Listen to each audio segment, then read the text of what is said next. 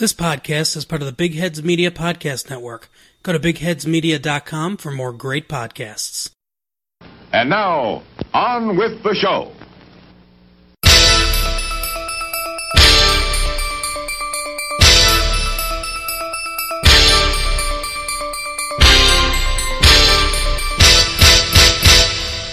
Hey everyone, welcome to We're Watching Here. We're Watching Here.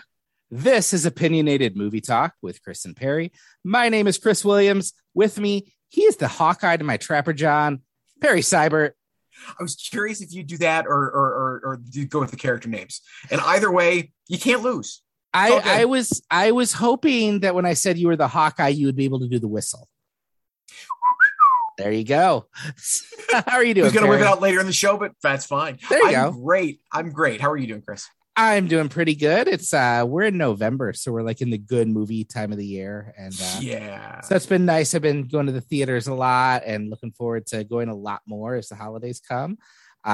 We are going to get into our Robert Altman marathon today. We're going to start with a discussion of 1970s MASH in just a little bit.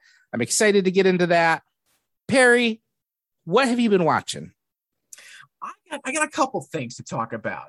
Let's start on the small screen.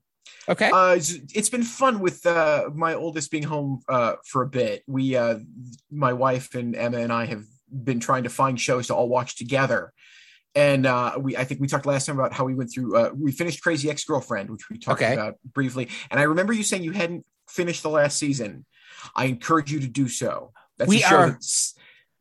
We somehow stopped with like 3 or 4 episodes left. I don't know why I don't know why. And it wasn't like we don't like this. I think I wasn't feeling the last season as much, but I wasn't not liking it. It was just probably another shiny show came up and we were like, oh, let's watch that. Sure. And never got around to it. And I need to do it because I do like that show.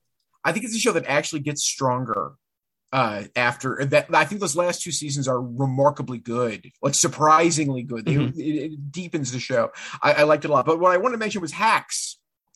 We went through all of Hacks, the HBO series about the female stand-up comic and the young female writer who helps write her a new hour of material. Yeah, that's a good show. I recommend Hacks. That is a really smart show about comedy, a smart show about performers, and a show that manages to be a show that managed to have a very strong female standpoint just because there are 2 solid female characters who run it, not because it's going out of its way to do that. It's very savvy. It's really well acted. I had no idea until I was about 4 episodes in that the young woman is Lorraine Newman's daughter. So really? I love a good SNL connection. And it's a really strong piece of work that you can blow through. 10 episodes, half hour each. Well, and Jean Smart, she's been having like just a real run lately. I forget what the show wasn't. She on Mayor of Easttown? She was on Mayor of Easttown. Okay. She was on Watchmen. Yes, Watchmen. HBO is her new home. Okay, yes, Watchmen. She is fantastic in. I don't know if you've seen Watchmen. We are actually halfway through it right now. Oh God, Watchmen is so good. I love Watchmen. In a show full of fantastic performances by women and people of color, I find it I hope it's not just my own whatever bias I don't recognize saying Tim Blake Nelson walks off with the whole thing. He's great. He's unbelievably great in it. But yes, it's interesting. I'm withholding judgment till I finish it because I have no faith in Damon Lindelof at all. So I want to know that I'm not going to have the rug pulled out from under me. Did you watch The Leftovers? I did not. Okay, that's one that's been recommended to me by multiple people, and that's the same hang up I had. Was I was burned on Lost and I was burned on Prometheus, and it's like I don't know, but I've heard enough people recommend that, and I dug where Watchmen ended up. So yeah, I'm excited to hear what you think when you end it. I dug it. And movie wise, I just the other day caught up with Eyes of Tammy Faye. Oh, that I need to get around to that in the next week or so. Which I will say that I liked. The biggest reason I liked it is it walks this amazing edge of not satirizing her to the point that it's mocking her. Okay. It's a really interesting thing. It tackles a thing we've talked about a lot and something we both really like, which is it's really about the price you pay for living a moral life, for choosing to live by a particular moral code. What does that cost you? What do you pay to do that? And interestingly, I find that most things that do that, set up the protagonist as some sort of almost too good to be true figure. And here you've got a character who is putting it in the terms of the movie, sins and recognizes that about herself. And you see her wrestle with that at the level at which she is intellectually and emotionally capable of doing that, which is really interesting without it being a mock of that at all. It's a really interesting tone it hits. And I really respected that it managed to find that and stay with it the whole way. And the other thing I will say is I have said unkind things about Jessica Chastain in the past, because I think I find her never able to lose all of her self-consciousness. I always feel like she knows she's being watched, which can be used to advantage in various ways. But I will tell you, this movie happened in large part because she wanted to play this part. She wanted to do this. And the character is so guileless, and she is a good actress. She really is. I mean, she's a fine actress. I don't think Jessica Chastain is untalented. But she so commits to playing this utterly guileless character who she is driven towards an audience, but not because she needs that validation. She just kind of is. And Tammy Faye is surprisingly so comfortable in her own skin, which is a ridiculous phrase to use when talking about Tammy Faye Baker, that she manages to completely embody that. It's my favorite Jessica Chastain performance ever. I'm not saying it's the best film she's ever been in, but she's very good here, and she's I can't imagine her not in the Oscar race. Okay. I like both of those actors, her and Andrew Garfield. And yes, everybody's good. I was really slow to learn this was directed by Michael Showalter, who I really like him too. And Big Sick was one of my favorite films a few years back, and I'm a big fan of him. And given my background, it's a surprise I didn't see this opening weekend. And just this week, as I was thinking like, oh, I need to start catching up on some end of the year stuff, I was like, oh, that's right. That Tammy Faye movie came out, and I saw it was on Amazon, and I think I rented it, and I need to get around to it in the next week or so. It's surprisingly watchable. It's too long. Okay. The last act is a bit of a drag. And I don't know that the end lands like they want it to. They take a big swing, and I respect that. I don't think it falls apart or anything, but they make there's a choice. There's an artistic choice on the ending. Okay. And so I respect it for making a choice. I don't know if it works or not, but I respect it for making it. It plays a lot like those really great HBO films from about 10, 15 years ago. Okay. Yeah. I'm blanking on both of them, but the political, the Hanging Chad movie. Yeah. Recount. It plays like those. Not, again, the tone is a little different in that it really is way more humane than you might expect. The movie isn't as funny as you expect it to be. And it's not as melodramatic as you expect it to be. But it is both of those things, and really the correct amount of doses. It's a surprising film. Okay, and not great, not perfect, not a world beater, but I liked it. Cool. I am looking forward to that. Did you have anything else you'd seen, or? Yeah, that's enough. I've yacked way too much. Chris, what have you seen? Well, I'm going to start at the. I have 3 that I've seen recently, and one of them I'm just kind of exercising a demon. So I'll start at the low end and we'll build up. So last week, I don't watch a lot of screeners anymore. I don't go to a lot of screenings anymore. I'd like to get back into that, but like right now, it's just not something I'm doing much. But the fine folks over at Disney Plus sent me a screener for a movie called Home Sweet Home Alone. I was 10 years old when Home Alone came out in 1990. Okay. And I guess I would have been 11. I was the perfect age for Home Alone. It is a movie we watch every Christmas. And I will admit, I'm quite fond of. I think it's not a great movie, but it gets the job done for me. And there's a lot of nostalgia doing the heavy lifting. Sure. But I also do think it makes some choices where I'm like, it's better than it has a right to be. I do dig the Christmas look and the John Williams score. And I think Joe Pesci really brings something there.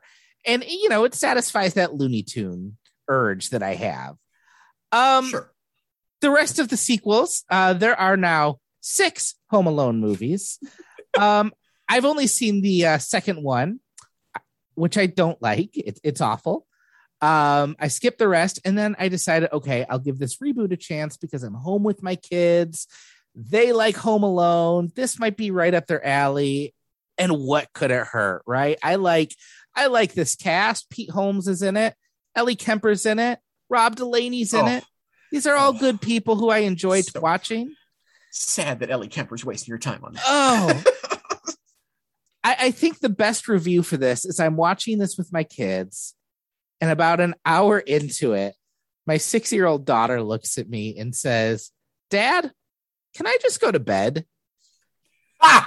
Oh, if the 6-year-old chooses bedtime over a movie, that's rough. And the thing is, I have a video on Instagram of her watching the first Home Alone movie last Christmas, and she's going nuts for it. She loves it. She's laughing. She wanted nothing to do with this. And I'm just going to say, I'm not going to get into a whole diatribe. I wrote 2,000 words about why I dislike this movie, and they are up on my newsletter, which I will mention at the end of this podcast. There are 2,000 words. I read them.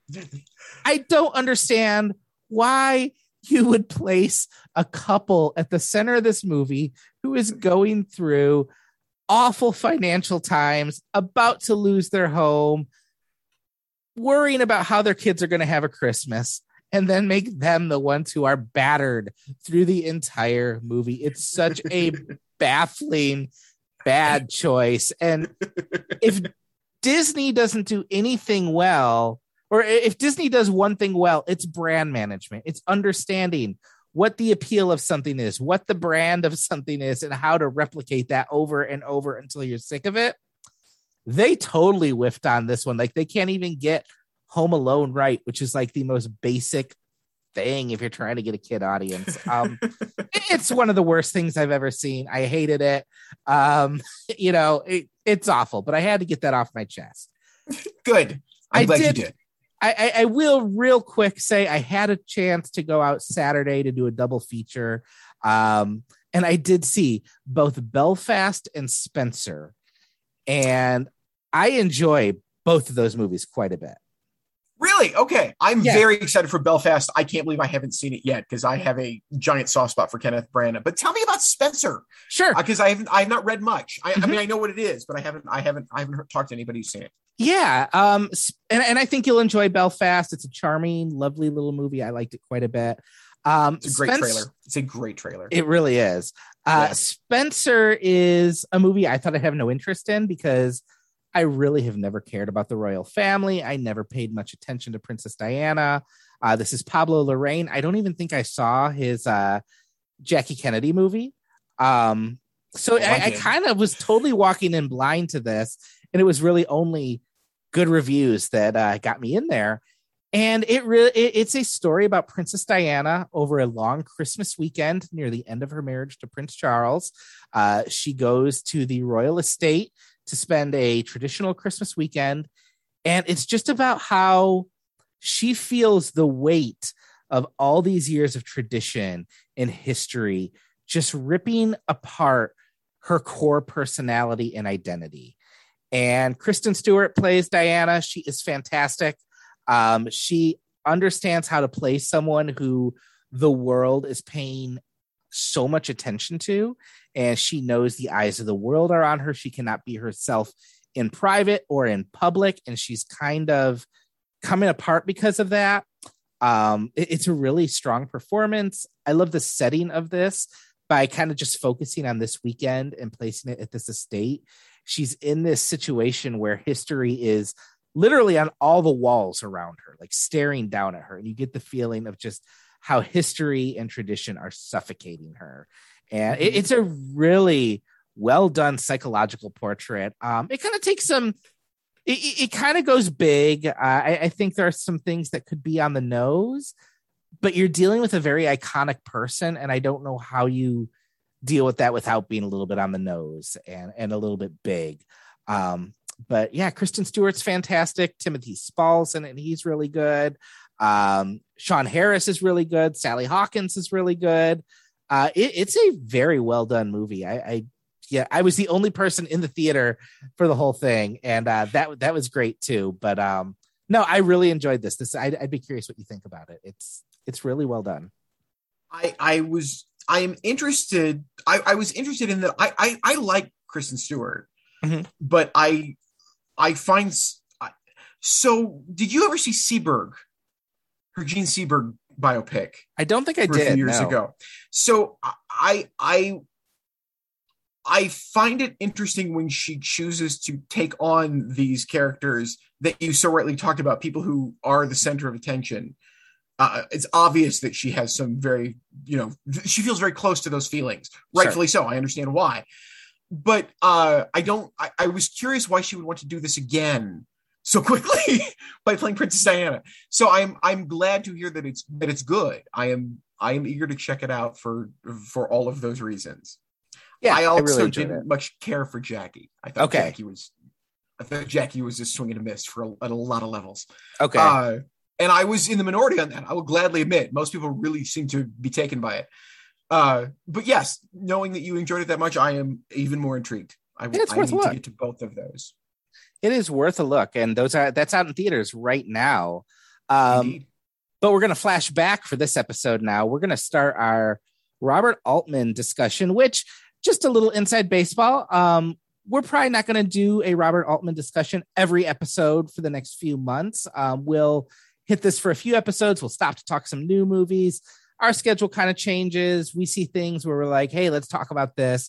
But we are going to try and dial down and see a bunch of Robert Altman films over the next few months. And I'm really excited. This kind of grew out of our 1970s series. And I think we were talking offline about, well, what movies do we include? And you brought up a few Robert Altman movies. And I was like, well, I don't think I've ever seen a Robert Altman movie. He's actually a horrible blind spot for me. And you jumped right on that. We're like, oh, we're going to do a Robert Altman miniseries. And I'm really excited about this because he has been someone who's been a blind spot for me for a long time. I mean, he was making movies before I was born, which is probably why I didn't see a lot of his movies. But, reading Roger Ebert's great movies and stuff, he pops up quite a bit. And he's always been on my list and just never got around. And why were you so excited about taking on Robert Altman? For a bunch of reasons. An excuse to watch many of the Altman films again. I'll jump at it anytime. I was very curious how you would react to Altman, because I have a hunch. I think I know how you will arc over this. I think I know what films I will like better than you. Okay. And I think I know what films you will like better than I do. And it's also a really good Altman to me is so important because we've talked a lot about, there's that book that you love, it's the Harris book, right? About films from Revolution. Yes. Best Picture nominees from 1967. Yep. So to me, Altman represents the purest, genuine, classical 60s definition of counterculture sensibility that ever took hold in Hollywood. Okay. From one artist over an extended period of time who really had no interest in maintaining a traditional film career at all. Altman was not in it for the celebrity. This is what he did. He liked the work. And the only reason it's so great that you haven't seen any of these to get to start with MASH. Because if you only know MASH from the TV show, you have no understanding of what the movie is. Yeah. And best of all, to start off this, to get some proper perspective to why this is important. So MASH was such a phenomenal hit that if you go look at the Box Office Mojo list of adjusted for inflation, the biggest box office hits of all time, MASH is 97th. Wow. Now that might not sound impressive, but I would like to give you this quick list of films that it is higher than. Okay, adjusting for inflation. All of the Harry Potter films except the first one. Okay. Wow. Ghost. To put some 90s spin on this. Frozen. It has made more money than Frozen if you adjust for inflation. Indiana Jones and the Temple of Doom. So, just to give you some idea of how culturally huge the movie MASH was, not just that it launched a TV series that lasted for 11 years. It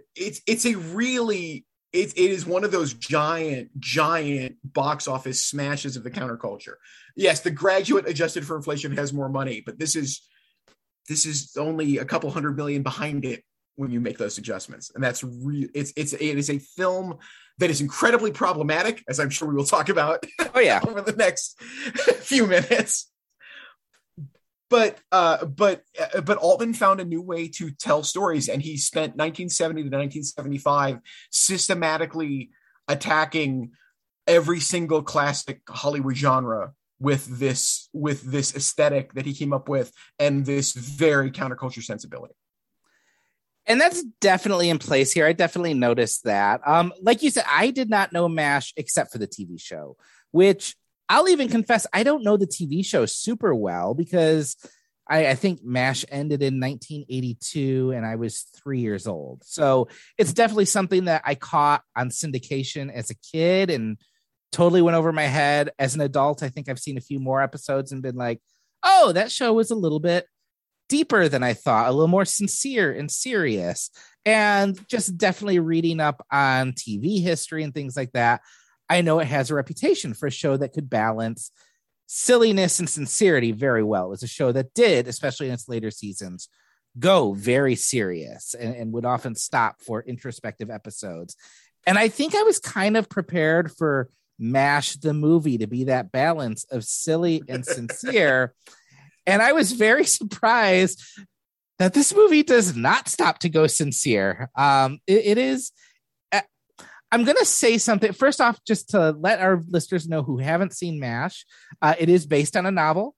It follows three Army surgeons during the Korean War as they get into a variety of hijinks as they're out in the field. I'm going to say something when I talk about my reaction to this movie that is going to sound like a pejorative, and I don't mean it this way. Mm-hmm. When I was done, the movie this reminded me the most of was a Police Academy movie. Interesting. But if a Police Academy movie had actual kind of competence behind it, but was also fueled by anger. This is a movie that, like, when I say it's a Police Academy, it's people having hijinks that are reacting to authority, right? It is not super far removed from what they would end up doing with like the Slobs versus Snobs movies in the 80s. It just has a soul to it.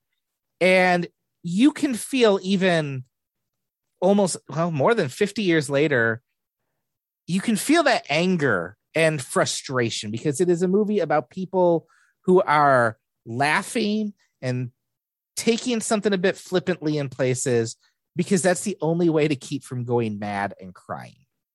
Yeah. It was definitely a movie that I don't know if I find it as funny as people in 1970 would have found it. Right. But I think there's a skill to it, which we can definitely talk about, and just an underlying anger. Obviously, it's Korea standing in for Vietnam when this absolutely, and you can just feel the anger at the incompetence of some of the most revered institutions. Just this railing against authority, this railing against trying to make sense of the unsensible, sending people to die. There's a very strong anti-religious bent in this movie that's there. Yes. Well, to be fair, there's an anti-hypocrisy. Yes. It's not really anti-religious. It's anti-hypocrisy. I mean, it's anti-everything that's structure and order. So yes, at some level, it's anti-religious. But the film goes out of its way to what it rewards is competency. Yes. I mean, that's above all else, that will make you okay in this world. Yeah. You have to be good at your job and be focused on the right things to focus on. Yeah. And one thing that kind of surprised me, because I just didn't, obviously the TV show couldn't do this. We're probably going to jump all over on this, but that's okay. Yeah. I was surprised how gory these surgical scenes are, and how straight those scenes are.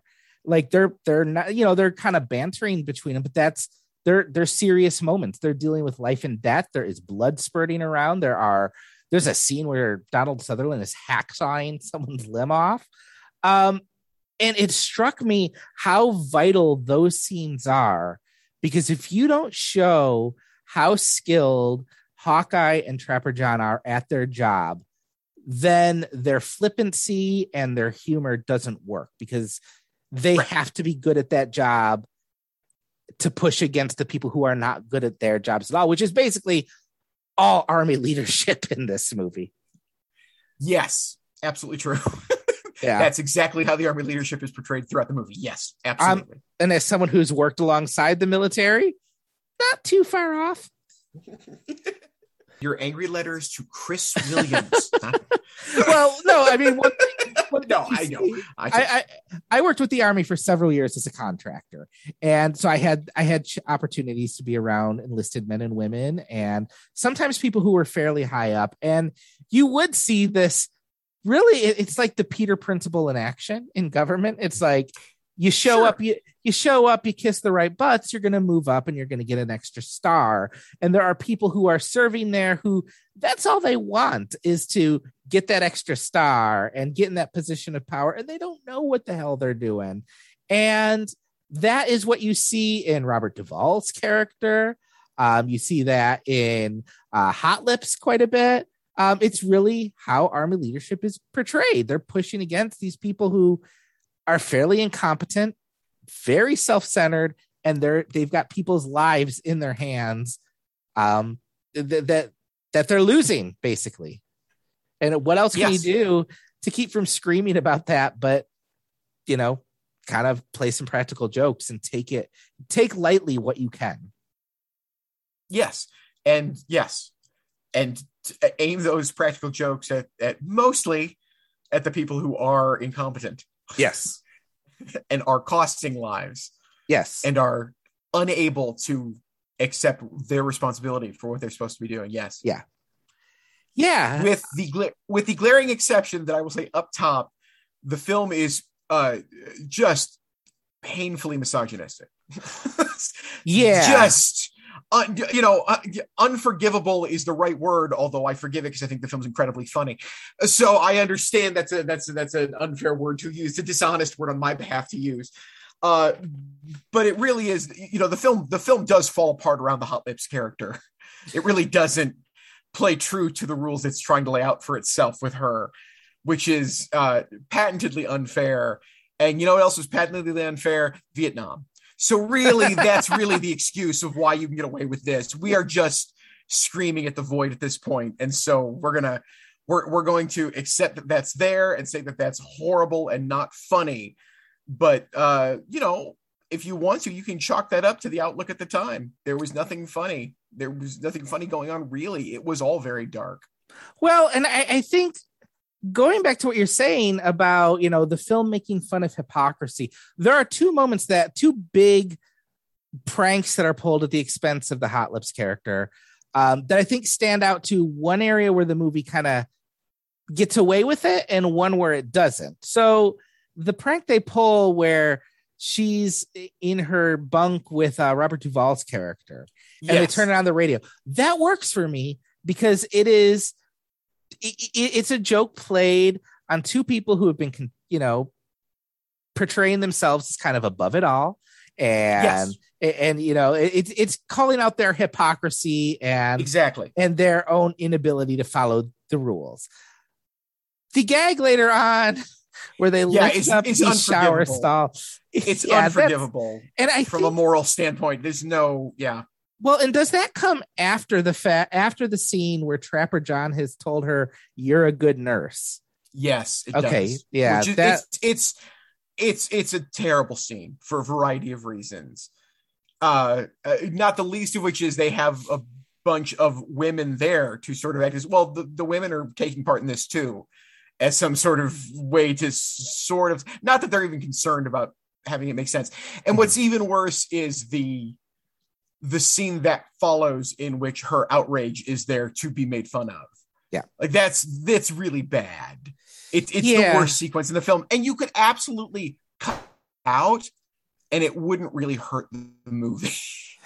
Yeah. So yes, it is a very, very old sensibility. Altman was not a young man in 1970. I mean, he was young, but he was not in his 20s when he made MASH. He was older than that. Okay. And so, is obviously from a time in which that would have been not even thought of.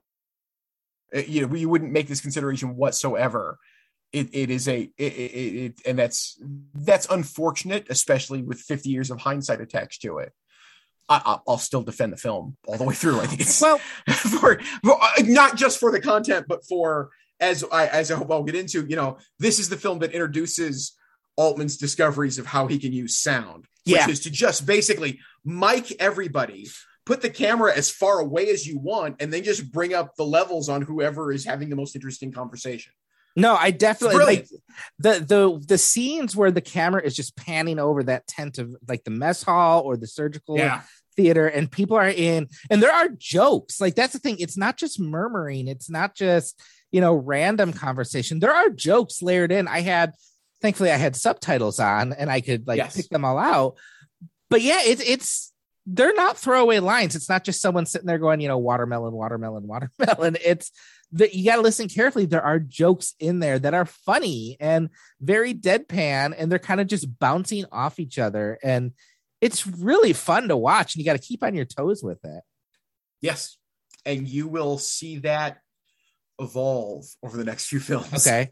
It is impressive how he applies that to genres you don't see or hear that way ever before. Well, what's really funny, I just finished, I think you had recommended this book to me. I just finished reading Sidney Lumet's book, Making Movies. Oh, so good. Is really good. Yeah. And there is a section, I was thinking about it as I watched this, because I'm not sure how early this movie was at capturing that kind of crosstalk. But Lumet writes about when recording sound, you had to wait for someone else to be done before you could say your line, because the sounds would not sync up. And I was thinking about that, like, is this one of the early movies to get people talking this far over each other? Yes. And it really adds a liveliness. I know Spielberg would do that a lot too with kids, a few years down the road from this, but it really adds a lot of liveliness. It adds a texture to this. That I definitely noticed that. And I like how this movie isn't filmed like a comedy. Like, this is not an overlit, cheap looking movie. This looks pricey. This looks real. And I think that makes, I want to say the comedy, I will be honest, like the big pranks and stuff largely fell flat for me. Like, we can get around to the football game. That was excruciating for me. But yes, what I loved, fair. What made me laugh over and over was just in this gore-soaked war zone, watching Elliot Gould and Donald Sutherland just strut around. It's a joy just to watch them. They always look like there is something up between them, and they're charisma machines. And I was, as someone who's only used to Alan Alda when it comes to MASH, I mean, Donald Sutherland, not Alan Alda. He's really fun to watch, and not that Alan Alda isn't a delight, but of course, it's a totally different chemistry he brings to it, and he just always looks like he's getting away with something. It reminded me of a prototypical kind of like Bill Murray role from the 80s, like just the guy who sees the smartest in the room, and he's going to get away with this. And if he doesn't, he doesn't care, because everyone, like, there's a scene, and this is Elliot Gould, but where he punches out Robert Duvall's character. Yes. And they come in and they're like, oh, arrest him. And he's just like, come on.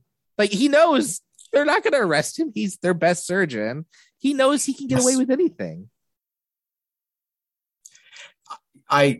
Love that scene. Love Gould and Sutherland are, two superb actors. They always have been. Sutherland, I think, is one of the most underrated actors in the history of movies. He's given brilliant performances in each of the last 7, 8, 9, 0, 1, 2, 6 decades. Mm-hmm.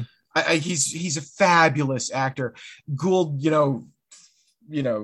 flew too close to the sun by the mid-70s, fell on some hard times, but is a fantastic actor, especially, and you're going to see it.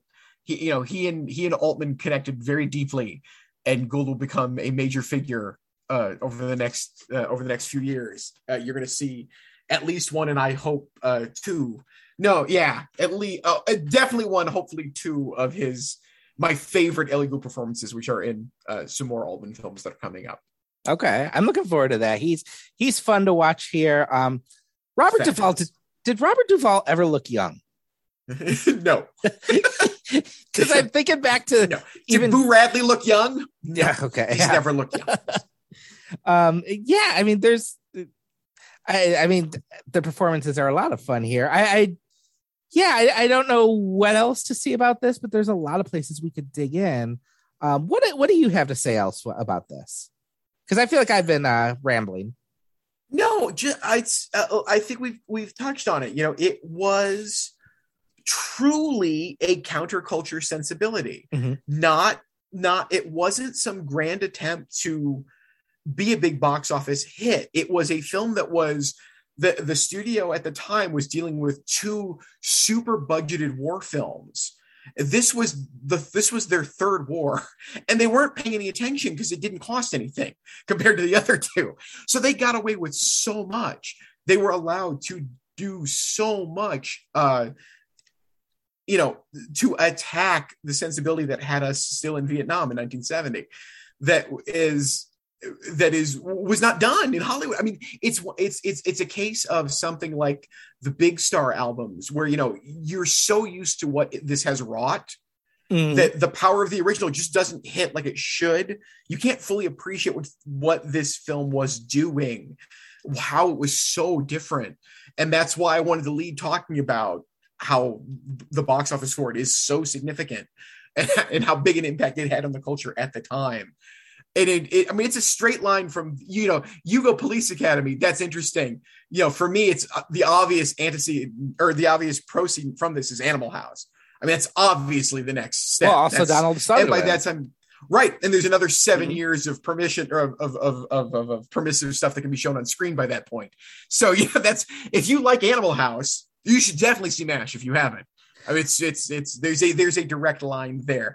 And the other thing I'll say that the story that I like best that I just read this year from that fantastic Mike Nichols biography. Okay. Where, Mike Nichols was shooting Catch-22 at the same time this is shooting, and Catch-22 took a lot longer to shoot. And so Catch-22 is got, there's some time left to shoot on it, and they're editing it. And Nichols sees MASH and realizes, oh, they absolutely beat me.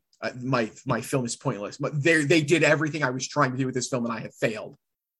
So not only have I failed to do what I want to do with this movie, somebody's actually done it better. And it sent him into a very big funk, which he did more than once throughout his life. But as always with Mike Nichols, he was right. He was right. It's a much better movie than Catch-22. Well, yeah, I mean, the fact that you can still feel the anger 50 years later, like this is a movie that has something to say. It's not just, Police Academy is definitely what came to mind, but Police Academy isn't really, angry about the situation of our law enforcement. If only in Police Academy they were good at being cops. Yes. That alone would have made it funnier, but no, they can't bother with that. One thing I've been kind of going back and forth on since seeing the movie is there's the scene where Trapper John and Hawkeye go to Japan, and there's they go and they're excited to golf and things like that, but then they learn there's this infant that they could they could help out, they could operate on, and the army's going to frown on that. but they blackmail the captain at that base, so they can treat this kid. And then after that, it's, another half-hour football game. And I think when I ended the movie, I was really frustrated because I was like, oh, no, that ending with the kid the scene with the kids should have been the climax of the movie. It's them exposing the hypocrisy of the military. It's them showing that the military is not doing the right thing, and they're going to do the right thing, and they're going to stand up. And then the more I thought about it, I'm like, but it really seems to make more the point of the movie that the Army would probably think a lot more about the results of a football game than treating a little foreign kid. And it actually, I came around to that because I'm like, yeah, that actually, good. I'm glad, emotionally kind of rankled me, but I'm like, no, that's in keeping with the anger of the movie and kind of pushing up against the bureaucracy. I wish the football game was funnier and did not have a racial slur repeated several times through it. He used to throw the javelin. Yeah. I will say, though, that one scene that did make me laugh in the football game is where they knock one of the opposing team's members so out of it that he thinks he's at the Olympics. Track meet. He's at a track meet. And so they shoot the pistol and he runs and tackles the cheerleaders. And I did barrels into the cheerleaders. Yes. That's the best. They spend so much time to set that up and they pay it off really well. I also, for the sheer subversiveness of it, I enjoy them crashing into all of the guys that are there in wheelchairs. I think that's just so subversively funny that I like that moment. Yes, the football game goes on too long. It's a very bad use of the Hot Lips character yet again, making her an idiot, which you established earlier she isn't.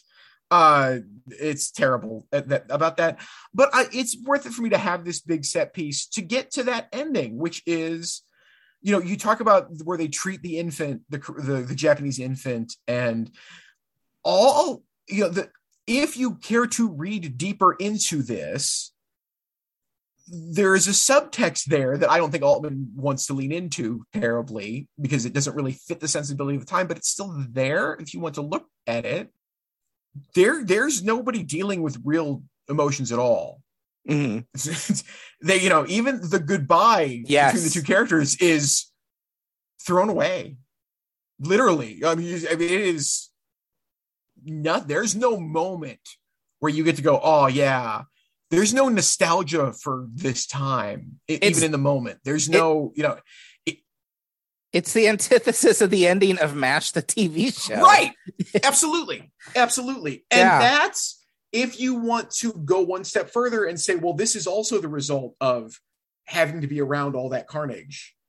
You really do. You are really cutting yourself off from everything, which, again, I don't think is the intention you're supposed to take from the movie.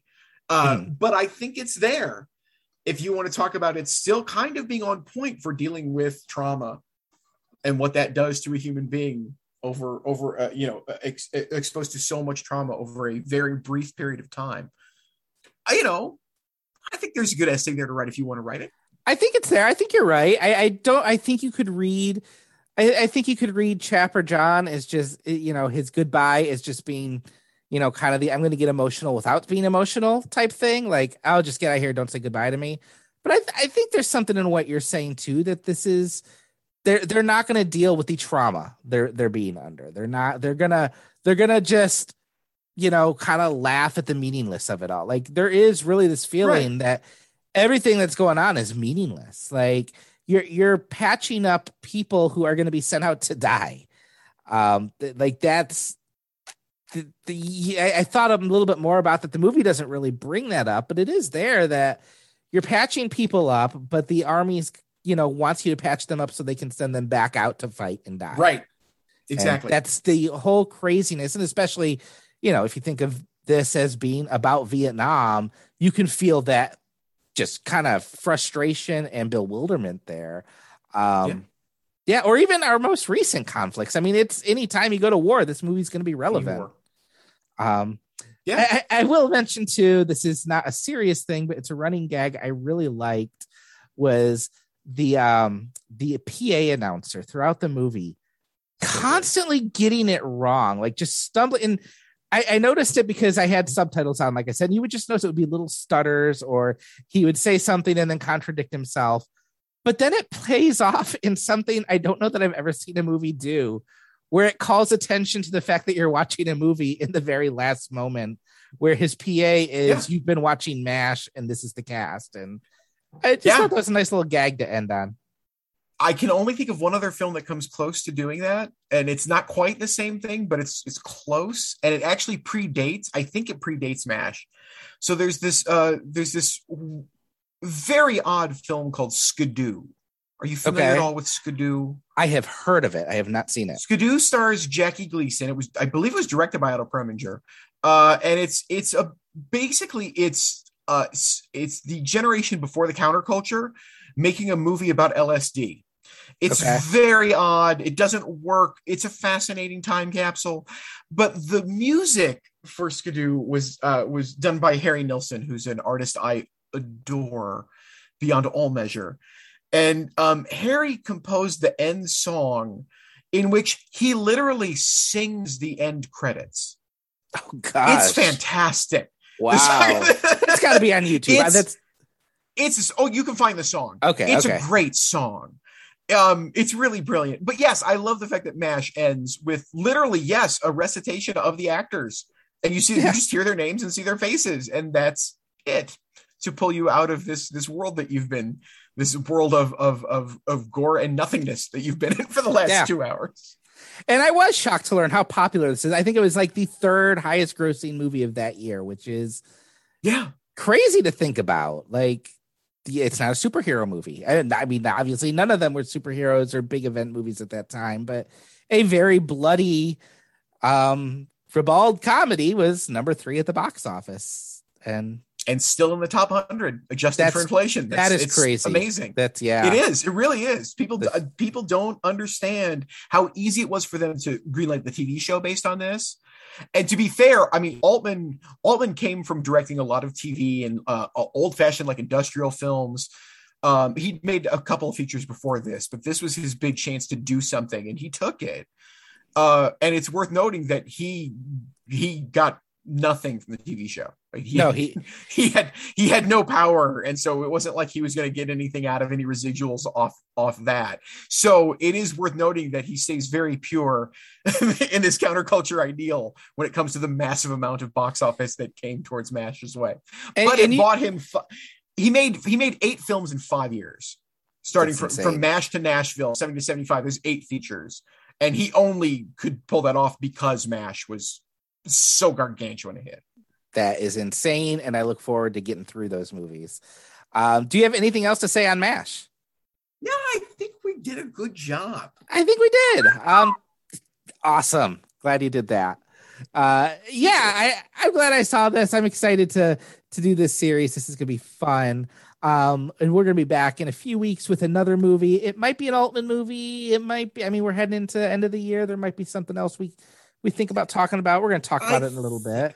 We'll go inside baseball. I'm going to invite Chris over to the Cybert Hacienda for an Altman double feature. I think we're going to do the next 2 together. That will be awesome. I'm looking forward to that. Right. And I will bring the drinks.